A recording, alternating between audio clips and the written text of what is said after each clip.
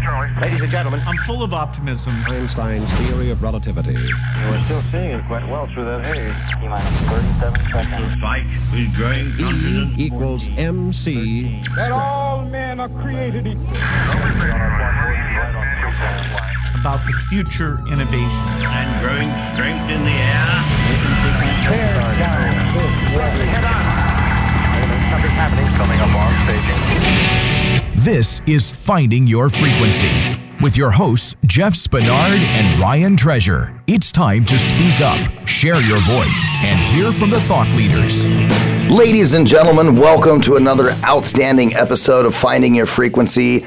I am your host for the day, and I am joined in studio with none other than Senior Executive Producer Dee Daniels. Dee, welcome. Well, thank you very much. I am here, happy, excited to co-host today's show.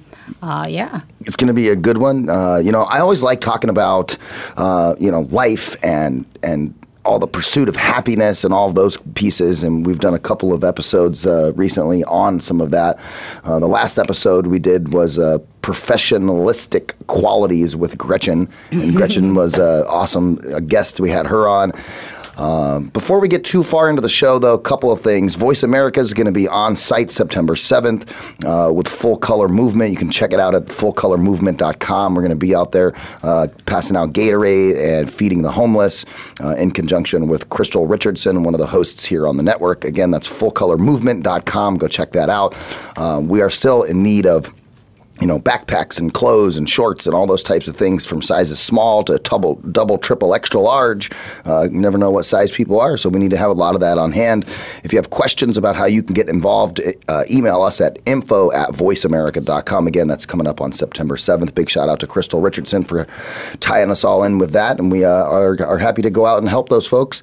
And of course, big shout out to Mr. Jeff Spinard, who just got home from his trip today. I know he's listening, and want to give him a what's up. And wish he was here in the studio with us. I know. Hi, Jeff. We wish you were here. We miss you. So we have an awesome guest today.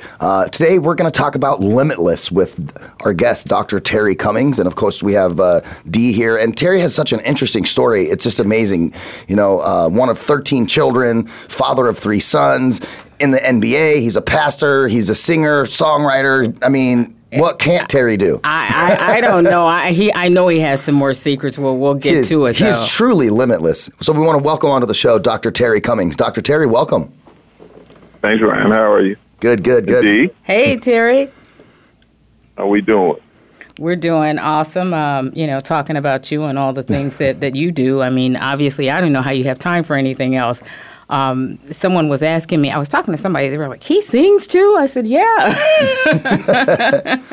So, Dr. Terry Cummings, Finding Your Frequency is a radio show that's all about, talking with business people, entrepreneurs, and all these people about, how they got their frequency in life and in business. And, one of the things we always like to start off with before we get into the huge Q&A and, picking your brain and finding out, all about you. But let's just take a step back and maybe start from the beginning. I mean, because being one of 13 children, right, growing up in Chicago, and then going into the NBA. I mean, that had to be one heck of a story. And then, of course, I know that you were ordained as a pastor also when you were a young man as well. So kind of just tell us the story about Dr. Terry Cummings and how you found your frequency in life.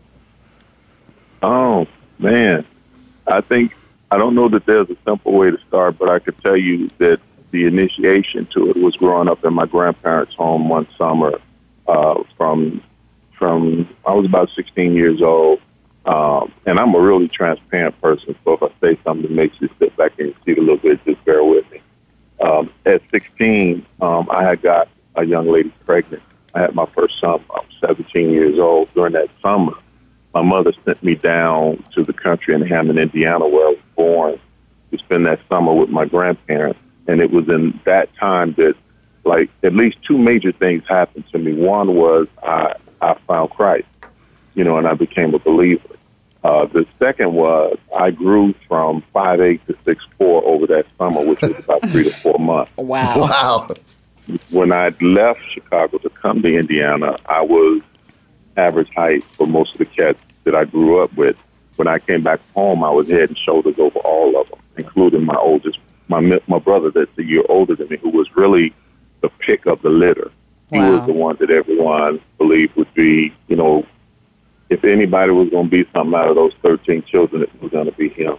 So when I came back from Indiana and had been exposed to God and the reality of relationship with God, and then spent time with people other than the people I grew up with. I grew up with everything from pimps to prostitutes, drug dealers, murderers, and all of that. And then you go down here in the country, these are just good, wholesome people who move slower. And I think that one of the things that really helped me that I have been able to pinpoint is that I slowed things down when I got to Indiana. And by slowing things down, I started to see myself as I really was. I wasn't moving as fast as you have to move in Chicago, because you either always hustling or getting hustled, or somebody's trying to get or take something from you. And when you got down there, everybody was just trying to love on you and give the best. It gave me an opportunity to see that all the world was not like growing up down the street from Cabrini Green, which we lived on Willow Halstead, and Cabrini Green was on Halstead Street. And so further about 3 or 4 blocks down. But we would spend all our time at Cabrini Green hustling and doing everything we could do just to stay alive. And then you wind up in Hammond, Indiana, and you find out, man, there's other parts of life. Wow. And there's other pieces and parts of the world, but that and then, you know, I only played 2 years of high school ball. I mean, I averaged 2 inches a year until my senior year. And I was 6'9" at that point. And I wound up recruiting myself to go to DePaul because my high school coach wouldn't let them near me. So I called them and asked them, you know, all the major colleges were recruiting me around the country. I called them and asked them, how come you all haven't come to see about me? Because I was interested in playing for Ray Meyer more than I was for playing for DePaul. Right. And they told me that my coach did not necessarily let them through. So I went in and sat down and interviewed them and wound up signing a letter of intent to play for DePaul. And, I mean, the rest is kind of history in a sense. But those were the two major things. And aside from that was just learning as much as possible from every opportunity I got of watching other people, whether it was a lesson of courage and watching them overcome, or a lesson of discouragement and watching them fall. I learned from other people's mistakes along the way, and it really helped me. Wow, I think that's awesome. I remember when I was reading one part of the book that talks a little bit about, I think it was Coach Howard, is it, at Carver when you were in high school, and how, you know, he had you benched, and you were like, of course, thinking that you shouldn't be benched, you should be out there playing. And, you know, but he had a purpose and a reason for it, which you understood. But I think you carried that over when you played for Coach Meyer as well once you went to DePaul. So let's talk a little bit about that lesson. Well, that is a lesson I believe that all of us have to learn, and I believe that the ultimate motif of the lesson is that no one gets to go or gets that turn before that time. You know, and it doesn't matter that you may be prepared in your mind. It doesn't matter that you and everyone around you think that you're the best person for the job. The thing is time and chance, or time and opportunity. You know, you wait. You always keep yourself prepared for when the time comes or the opportunity comes, so that you can step up because you got everything in place. And because of the teaching of Coach Horace Howard at Carver High School and benching me, it not only taught me, it humbled me. It told me and showed me you are not as good as you think you are. And even if you are not going to get past the principles that are in place. You know, he had seniors that had been on that team for 3 and 4 years, and he was not going to play them. He was not going to play me in front of them, no matter how good I thought I was.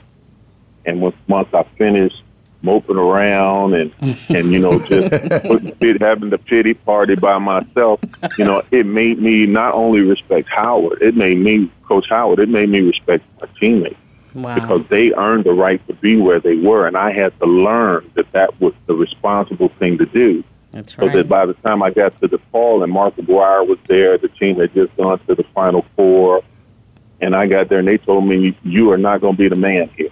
You're going to have to sit down for about 2 years and play a role. And so they put me in a position I'd never played. Because I grew so fast, I grew from guard skills into having to play the low post, and I was always strong physically, so I wound up having to play the strongest guy and the biggest guy on the opposing team. when I got to DePaul at 6'9", 200 pounds, I was playing 7-footers. It was 7 feet, 300 pounds. And, you know, and that was what my responsibility was. And it was not to gripe. It was not to moan and groan. It was just to take the opportunity when the time came to show the overall skills of what I had. So the first 2 years, I was a backup player, but I started every game I played at DePaul but my first one that I can remember, I believe, because we had a game against UCLA, and I think I talk about it in the book. Student Teddy Grubbs had a great game. I was having a pretty good game. Anybody beats UCLA. Exploded, but his game was his game was way far and above, and I was on the bench because he was playing so well, and I was cheerleading and rooting because, again, those lessons from Howard came to me again. You know, you can't mope and groan. You got to be the best you can be so they'll know. So when the game was over, I went to Coach Ray Meyer, and I said to Ray, Coach Ray, I said, I appreciate everything you've done in bringing me here. I said, I'm going to root and cheer as long as you keep me down there. I said, but I promise you, I'm going to make it hard for you to keep me on this bench. You know, and then that was my my attitude, and I never sat on the bench again in college. I like that. Yeah. You know, Terry, I've coached for a couple of years soccer. You know, my daughter, she plays soccer, and I said to myself, well, what better way to be involved in her stuff but to be the coach of the team. And you know, I at first kind of undertook the task of coaching the team as kind of like, I'm just doing this because it's what should be done, right? And I didn't quite understand what I was going to get out of it. You know what I mean? Right. I have a patience problem, right? That I just run out of patience quickly.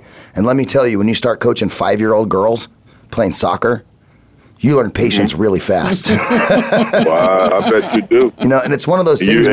You talk about some of the things that you learned from your coaches, and I just think that that's amazing. And I want to remind the listening audience that all of these things, you have control over those as parents of when you start to instill those into your children.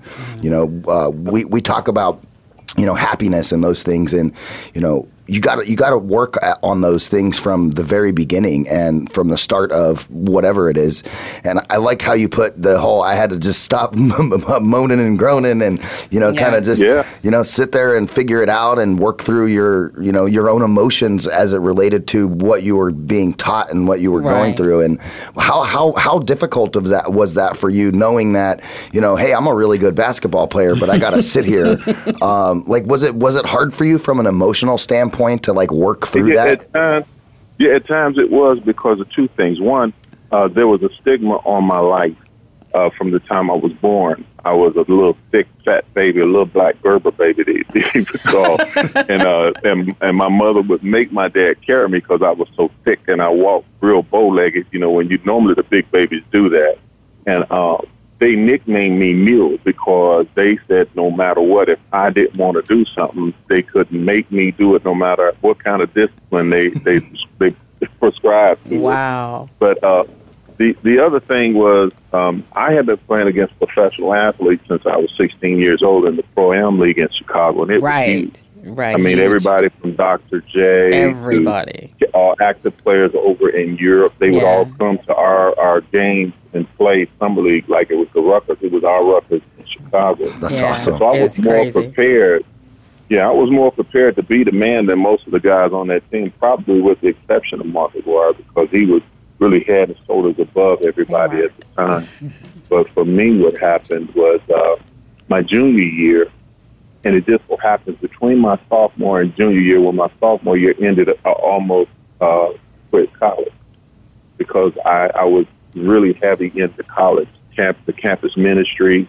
It was a Jesuit school, but they had given over the campus ministry to me, and so I was teaching, and we were having ministry almost 6-7 days a week on the campus, and it wasn't black and it wasn't white; it was everybody. I mean, it was as ecumenical as you could imagine it to be. I mean, as far as diversity of religions and beliefs.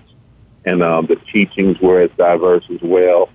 They did conflict at times. But and I remember sitting down, and this was another life lesson for me.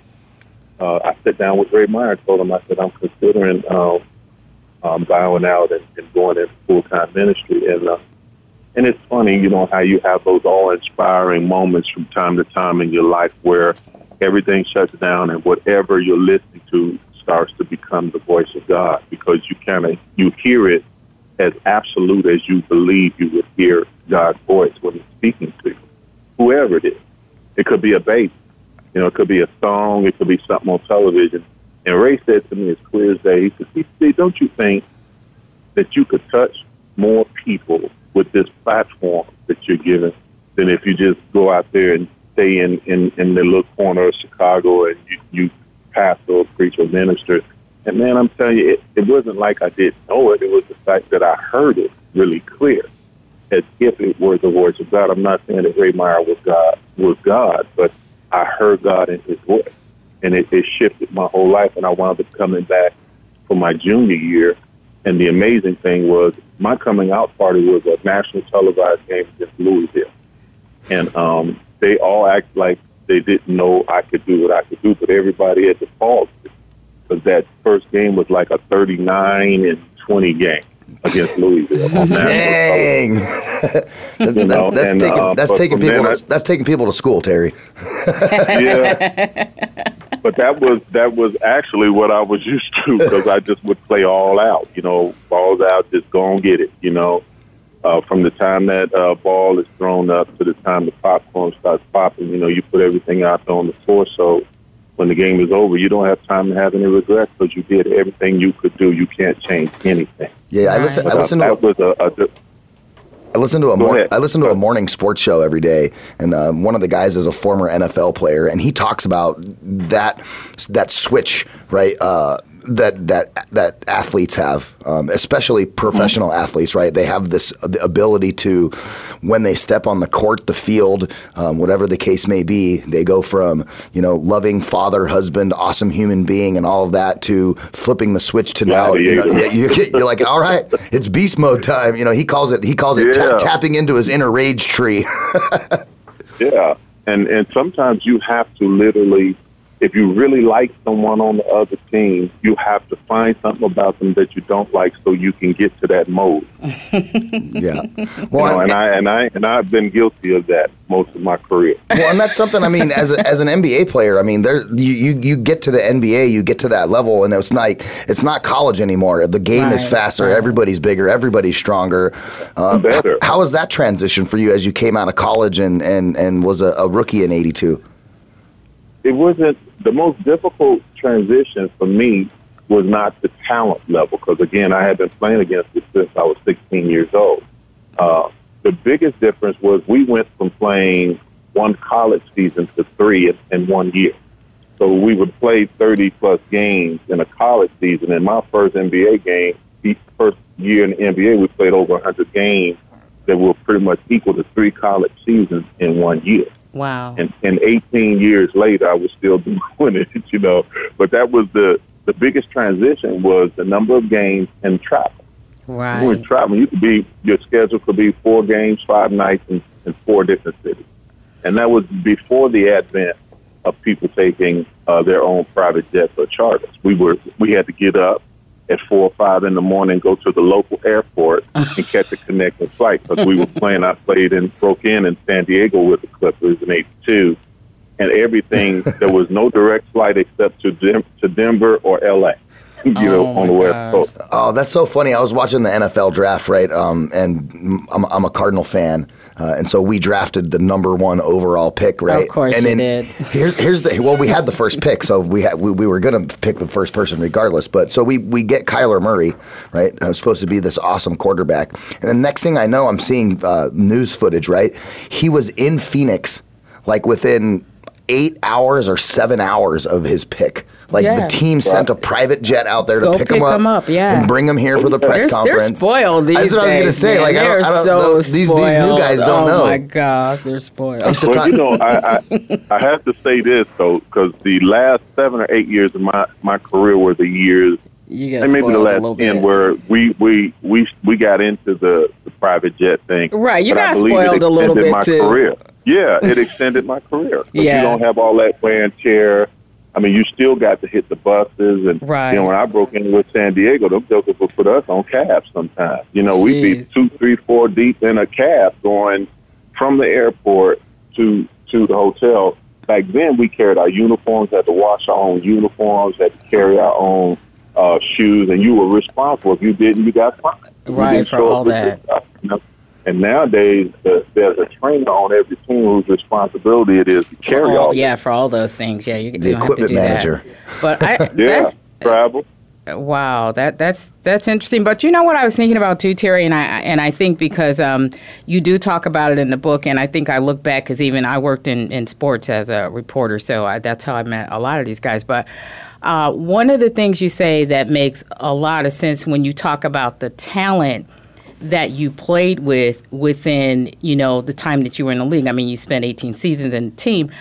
In the league, but during that time, the level of talent and the number of people with that level is very unique to how you look at things now. Talk about that a little bit. Well, the parity that is now, the last time it existed like this was right before Magic, Bird, and Doc. Well, Magic and Bird came into the league, and right before them, Doc and all those guys from the ABA came into the NBA. So the NBA was finding its identity at the same time they came in, and they created the identity of the NBA. Wow. And this group is doing the same now through the culture of hip-hop and all the other sociological changes and shifts that go with it. Mm-hmm. And like one of the things is that the talent level, they're very talented. They're just not as talented as we were as a group that came in with right in that group with Bird and Magic and Aguirre and Isaiah and all those guys. And all those guys. The reason for it is we were men already, because most of us were either married, had children, and had come into a man's world. The NBA was a bunch of grown guys in there. In fact, when I got to the NBA, it might as well have been WWF wrestling, because all the big guys that I ran into in the league when I first got there, their grill was gone. I mean, because back then you could fight. And so guys were getting hit all the time, and all the front row and the bottom row of their teeth were gone. I mean, these guys stick out their mouthpiece, and you'd be like, "Oh my God!" Yeah, you know what happened. That's funny that you bring that up. There's always the Michael Jordan and LeBron James debate, right? And I always tell everybody, I say, "Come on!" I always tell everybody, I'm like, you can't even debate that. No, you can't even debate that. I'm from Chicago. And in today's NBA wasn't the same as that NBA. No, you know what I mean? And Michael Jordan will run circles around LeBron James. Circles.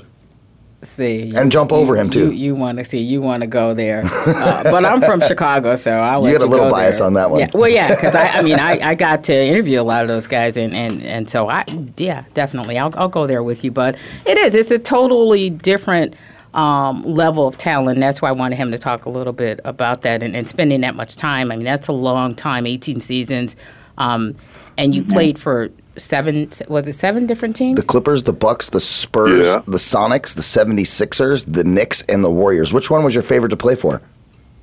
I enjoyed playing in Milwaukee and San Antonio, but I really enjoyed the latter part of my career where I was not the man, because I got to really hone in on my leadership skills, and I was respected for that. That's why I played 18 years. They kept calling me to lead their young guys. There was a disconnect between what should have been a liaison between the players and the coaches and the GM and the owner.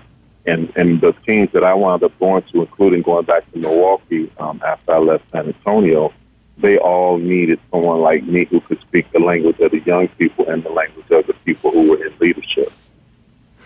Yeah, that's a really good point. I was watching a press conference with the Cardinals yesterday, and the new quarterback made a statement like, they said, well, how are you and Larry Fitzgerald getting along? And he goes, well, that's actually a really tough question because Larry's old enough to be my dad.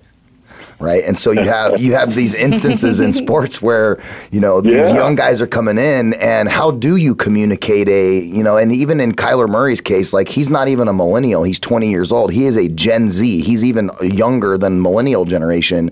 And we're still trying to figure out how to talk to millennials. And so there's got to be, you know, leaders like you in the locker room that are, you know, helping to bridge that gap between the younger generation and the coaches and those folks and the trainers and everybody.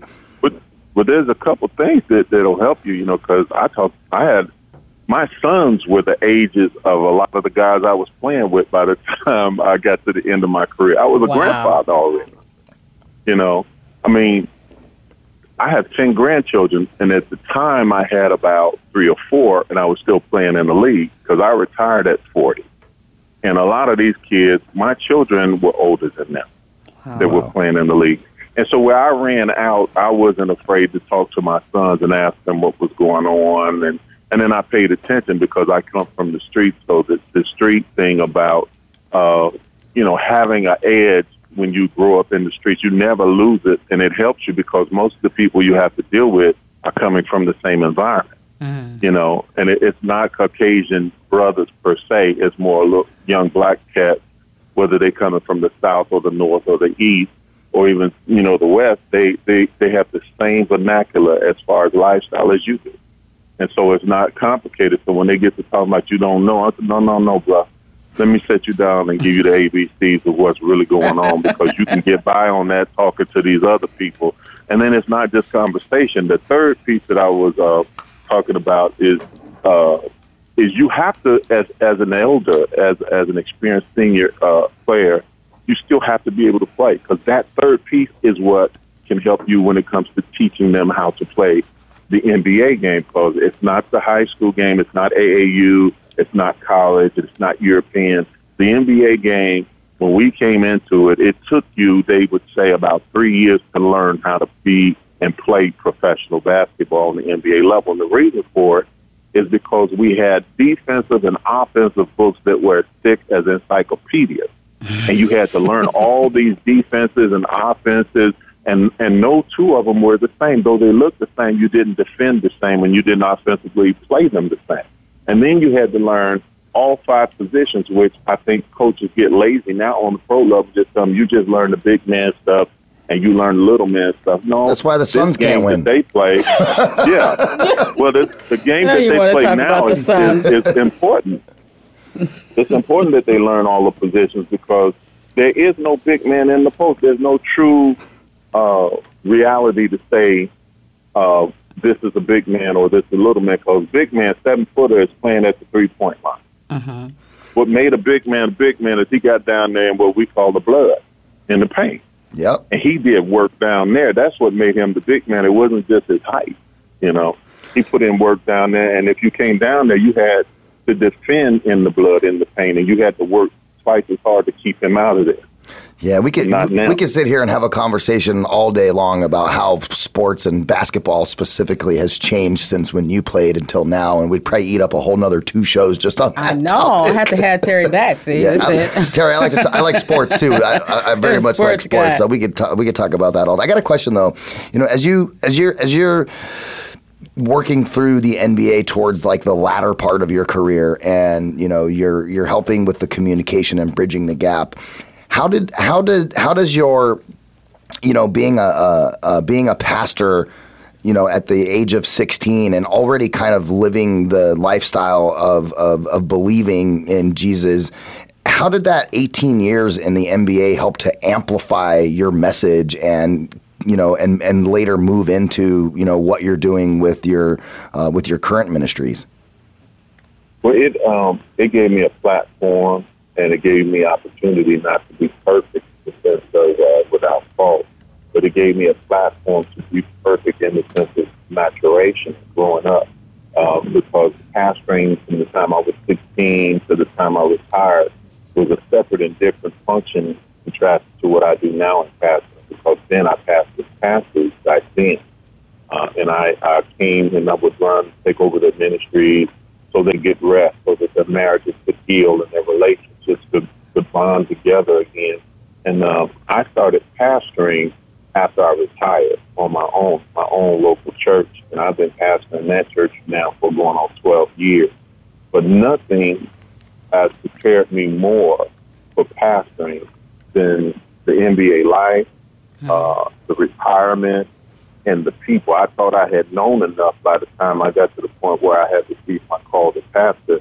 But when I started pastoring the local people here, I realized I didn't know nothing, you know, because it's like watching somebody run their business and you work with them in their business, and then eventually you start to run your own business, and you start having conversations with yourself like, how did I miss this? Well, it was easy because it was somebody else's business, and they were carrying the brunt of the load and not you. And the moment it becomes yours, you then either have the choice to be enamored by it, or, and when I say enamored, I mean caught up thinking that this is the joint or this the thing, or you learn how to be a pastor, how to be a shepherd, how to really care for who and what God cares for the way he does. And that's what has been the greatest testimony for me in pastoring. It has made me limitless gain from pastoring because it taught me that my life had to be transparent. It wasn't just about being transparent before people, but transparency before God and honoring him, you know, and bringing back the integrity of being a true shepherd and a true pastor. Yeah, and I like the there's a quote on the back of your book. It says, the more transparent we are, the less we have to camouflage or lie about. Being who you are is a great part of finding one's purpose and density. I love that statement. And that is awesome. So, you know, as an entrepreneur, Terry, I bet you you have your entertainment group, your publishing company, right? You know, so you're running businesses. You are an owner of businesses, and so that leads me into a big shout out to our NetSuite sponsor for the day. And Terry, I want you to answer this question for me. If you don't know your numbers, you don't know your business. Is that correct? That's absolutely correct. So the problem growing businesses have is that keeps them from their numbers. They have like hodgepodge systems, right? They'll have, you know, an accounting position, you know, another software for sales, a different software for inventory, you know, just a giant inefficient mess, taking up too much time, too many resources. And what does that do? That hurts your what? Your bottom line. Bottom line. Right. Got to keep those dollars in our pockets. So I wanted to introduce NetSuite by Oracle, the business management software that handles every aspect of your business in an easy-to-use cloud platform, giving you visibility and control that you need to grow. Right now, NetSuite is offering our listeners valuable insights with a free guide, 7 key strategies to grow your profits at netsuite.com/frequency. That's netsuite.com/frequency to download your free guide, 7 key strategies to grow your profits. Again, netsuite.com/frequency. Thanks, NetSuite. We appreciate what you guys are doing out there trying to make our lives easier. Yes, we do. Yes, we do.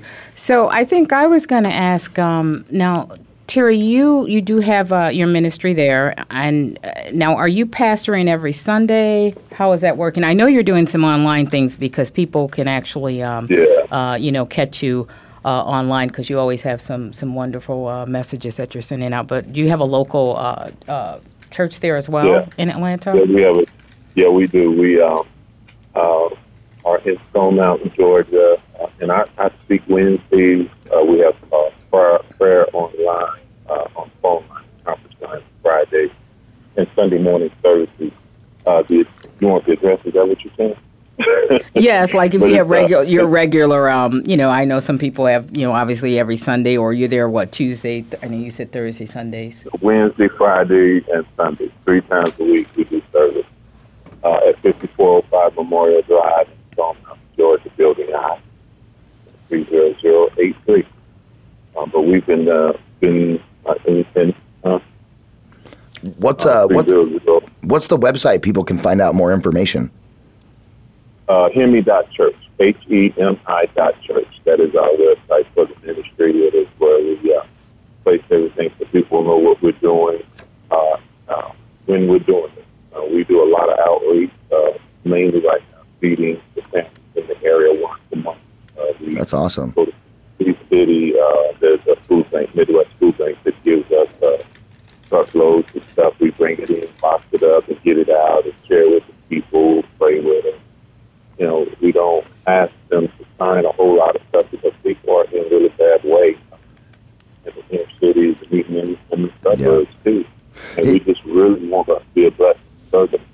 Yeah, that's awesome. Terry, you know what we're going to do real quick? I'm going to have you hold your thoughts. We're going to take a quick commercial break. I want the listeners to listen to a couple of commercials that we have in relation to some stuff that we're doing charity event-wise while we have a couple of minutes.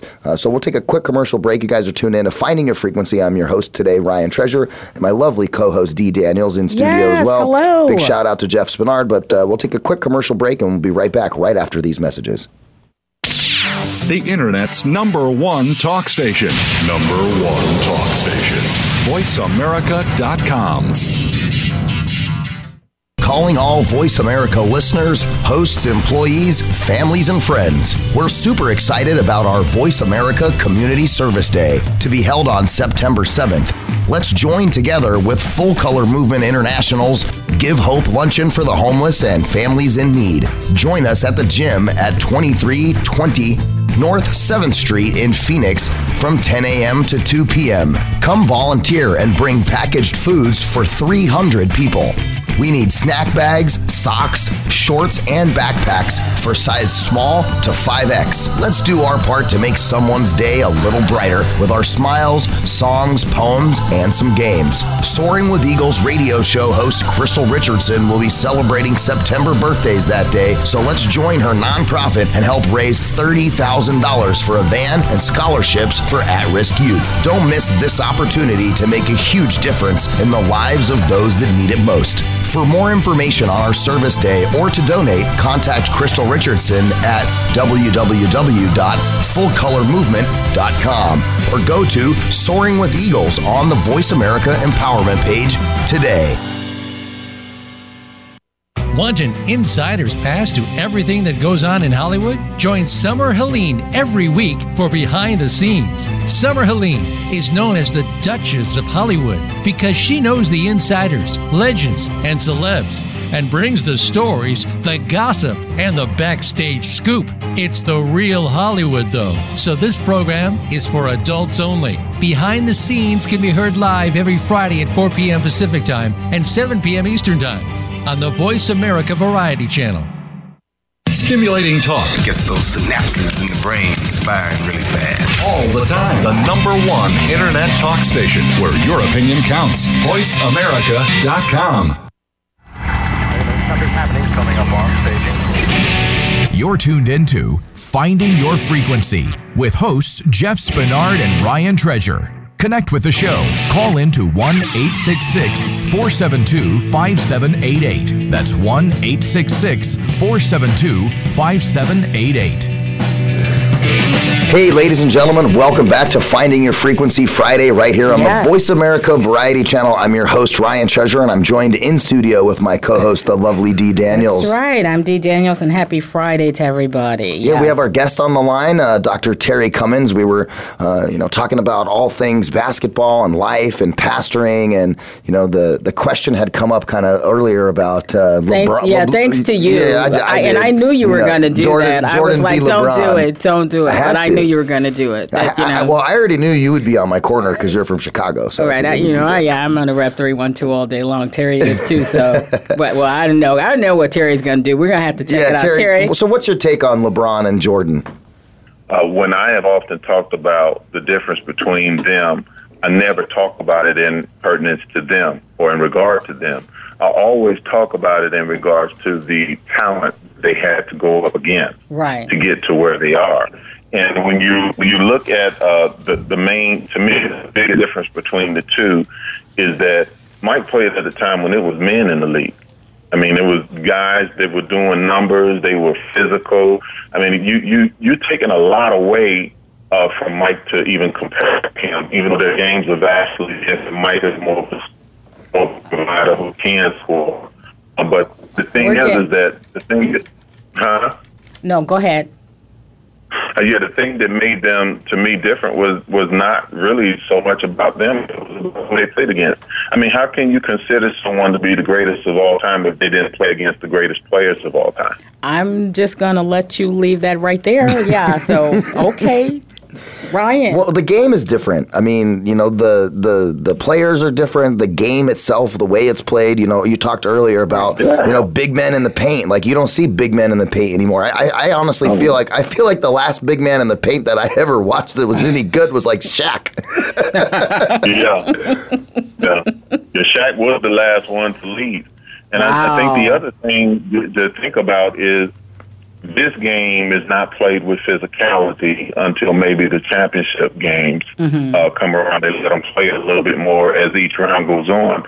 I've always thought, when you measure it, you have to measure it by who you're playing against. I mean, there's probably, in the height of LeBron's playing, there were probably about 3 or 4 teams that he really truly had to compete against. Wow. But in the time that Mike played, Mike had to compete every night because every team could. Every team was a contender at that time. Like now they have, they're power teams. There's like 5 teams in the NBA, right, that are like these power teams, and everybody else is just kind of, just there so they have somebody to play against, I guess. Wow. Yeah. It appears that way. And then the other factor is that I hear a lot about. Outside of the Jordan thing is this thing with the players trying to, get 3 or 4 marquee players on one team so they can take a formal move toward a championship. And a lot of people complain about it. But as a player, I look back at all the years when we were forced to uproot our families and leave on a whim, on a moment's notice, because the owner had traded us because it was the best thing for him and his team. Right. And when I look at this thing now, that's how we got to this point. We got to this point because the owners were not as subjective in thinking about how this thing would overall affect the players and their families. Wow. But I think this is how we got to this point. We got to this point because the players started to realize that they didn't take control of their future, then the owners would. And I think it's gone too far because you got to find the balance of it. Right. I see what you're saying. Both parties are mutually important to the national basketball for it to work. You have to have players, right? And you have to have coaches and owners and all that. You have to have both of those pieces in order for it to be successful. You have to have both of those pieces for me as a fan to turn the television on and be entertained by the game. And for me as a fan, that's half the reason why I am so disinterested in NBA basketball right now, because for the last 10 years, it seems like only 5 teams have been the teams that are winning championships other than like a fluke one here and there. But it's not a fun product for me. When I used to watch basketball, in the 90s, and I used to watch Kevin Johnson and the Phoenix Suns and Dan Marley when they played against the Bulls and all that. That was basketball, right? What we see now, I don't know what it is. I call it something else. It was basketball like when I was in Chicago and they had like the 3-peats going on and maybe when the Bulls like beat the Suns in Game 7 for their 3-peat. I know. Running it, I know what you mean. you know that when you create dynasties in this temporal environment we live in now, you basically create them from a vision or a perspective that you and you alone have, and this is the NBA's vision. Right. And that is how we have gotten here, and it has to shift and grow because that's what the NBA has always done. They have found a way, but the connection piece, I think, that is most difficult for the NBA is the social piece, because it has everything to do with the perception of people about the league, because I don't think that it's a great sale if it's all black or all white. I think you have to find the right blend, and I think the NBA is doing as good a job as they can. But the difference is we have more Europeans than we've ever had in the league right now, but it has been. I remember years ago that it was a real big piece for them to get the NBA into Europe and into other countries, because what it did was it took all their national players and brought them to the NBA. A lot of those, the Detlef Schrempfs and those guys we played against when they were teenagers. Wow. By the time some of those guys came to the NBA, they were more experienced than all the kids coming out of college. because they had played against pros for years. Well, yeah, that's like, well, what I can't remember his first name. Their last name is Ball, but I know that one of the Ball brothers, they didn't go to college. They sent the other one over to Europe to play basketball, and he's over there playing, pro ball. By the time he makes it to the NBA, he's going to have much more experience than his brother. That's true. And be better. And be much better, because the thing that he'll get there that he won't get here in the NBA is they're more physical. Right, they're a lot more physical. It's switched. Yeah, it's switched around. It used to be they were soft. They play a whole lot more physical, and their game is more up-tempo and faster pace, and they've been doing it all their lives. And that's the advantage too of like the draft that we had. Not this one, but the last year, right? DeAndre Ayton went number 1 to the Suns, and then I can't remember the other one. Luka Doncic, right? He went to the Mavericks. Luka Doncic is so much better of a basketball player just for the simple fact that he's already been playing pro ball since he was 18 years old over in Europe, and you can watch the difference where the first round pick, the first overall pick, is still kind of trying to figure stuff out 2 years into the season. Right. Luka Doncic is over here just smashing people. Bam.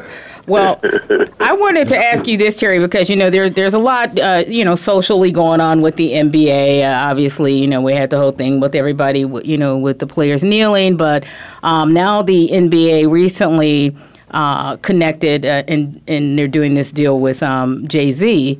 As it relates to, trying to do more in terms of the social issues with the NBA. And I want to know your take on that, because you can look at this from a big picture. So what are your thoughts about this?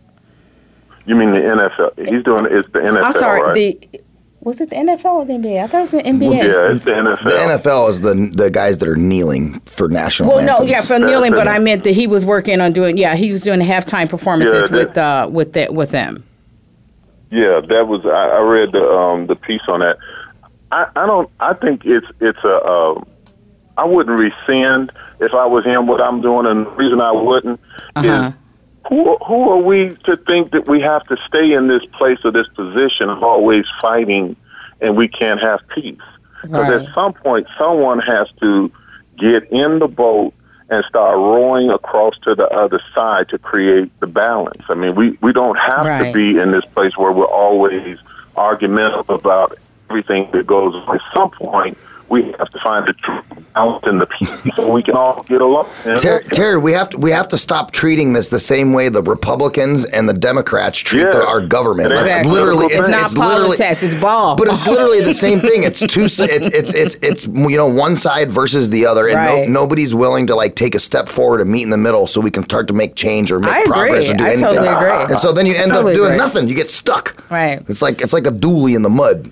Yeah, I said it shouldn't really matter. The whole point of it all is getting some parity and some balance and showing people that, America is really who we say it is. America is that country that is not hypocritical, though we know at the core of it is because of all the politics. Right.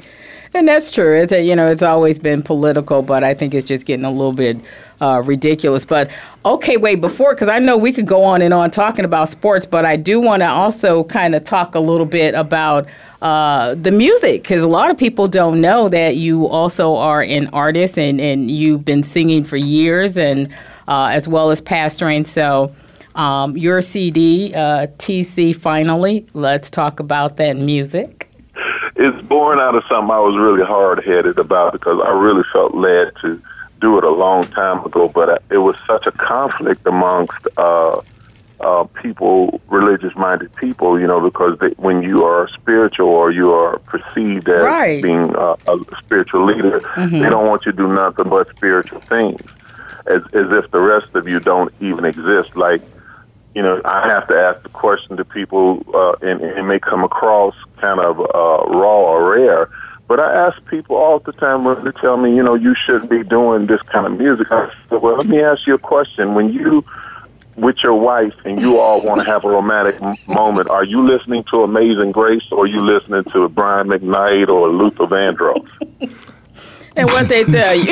It's like they didn't think about it, because it's almost like... Didn't. I'm wondering why you had to ask that question in the first place. Because for some people, Ryan, they don't even think about it. Right. They just think it's wrong, because we've been taught, especially in black circles of church, Pentecostal, Baptist, we've been taught for years that the only music you should sing is gospel music. That's not true, because the man that God created in his image and likeness is made in 3 dimensions. He's made in spirit, he's made in mind, and he's made in body. And the body, because the body is the house, it houses the spirit and the mind and causes it to be able to influence itself in the natural realm, which is the realm of men. So the thing is if I always speak to one part of that, 2 parts or 2/3 of who I am is uneducated and unfulfilled. Right, so you have to... Go ahead, I'm sorry. Right, I said, so you have to explain why, you got the titles like Feeling You and, Love Takes Time. And so you really have to explain all I want, I'll do it for you. Yeah. You got to explain all that. I'm a married guy. Love does take time. It really does. Yeah, it does. It takes time. It takes effort. It right? does. You got to put some work into it. You're gonna cry. You're gonna laugh. You might even bleed a little bit just from time to time. You never know. Right. I was listening to the song, so I know maybe I'll fall in love, because I was listening. It was sounding good. What you think, Ryan? Yeah, I was vibing it. I was vibing it. I mean, yeah. See, that's love song. All right, you can fall in love. But you know what? It lends itself to the reality of, in the 6th chapter of the book, I believe, there's a chapter in there about God's principle of love. Mm-hmm. And the thing is if you don't understand how important love is in our lives from day to day, then it's no wonder we have the confusion we have, because we have confused what love is as contrasted to lust. Because when you love conditionally, it's lust. It's not love. When you love unconditionally, that's pure love, because you can't get greater love than to love someone just in spite of the fact that they're incapable of loving you back. I mean, you have to choose when to get off the train if it ain't important for you, but it is your choice always. Love is always a choice. It's based on knowledge. It's not based on emotion. Right. The emotional part of it is when we're young and dumb. Dr. Terry Cummings right here, just giving it to us raw, letting everybody know. I really appreciate it. Terry, we got about 60 seconds here before the show ends, and I want to make sure that people know where to find information about your church and also the TC Finally album that you have. Go ahead and let everybody know where they can find that music and all that. Okay, the church is in Stone Mountain, Georgia at 5405 Memorial Drive, Building I. The music can be found anywhere. I mean, you can go to iTunes and get it. It's everywhere digitally under TC Finally or under Terry Cummings. The book is under Dr. Terry Cummings, and the title is Limitless. It is on Amazon.com. But if you want a personalized copy of the book, write me at terrycummings9@AOL.com, and I'll work you a deal. If you buy 2 or more copies of the book, I'll send you some of the music. Have all kind of people in your email. That's awesome. And I want to let everybody know. Dee and I have read your book this week before. We did. And we definitely enjoyed all of it. So you guys make sure you go check out the book Limitless by Dr. Terry Cummings. Get the CD. Dee, thanks for setting up this interview, for finding your frequency. Dr. Cummings, thanks for being on. We appreciate it. And I love Darlene. Awesome.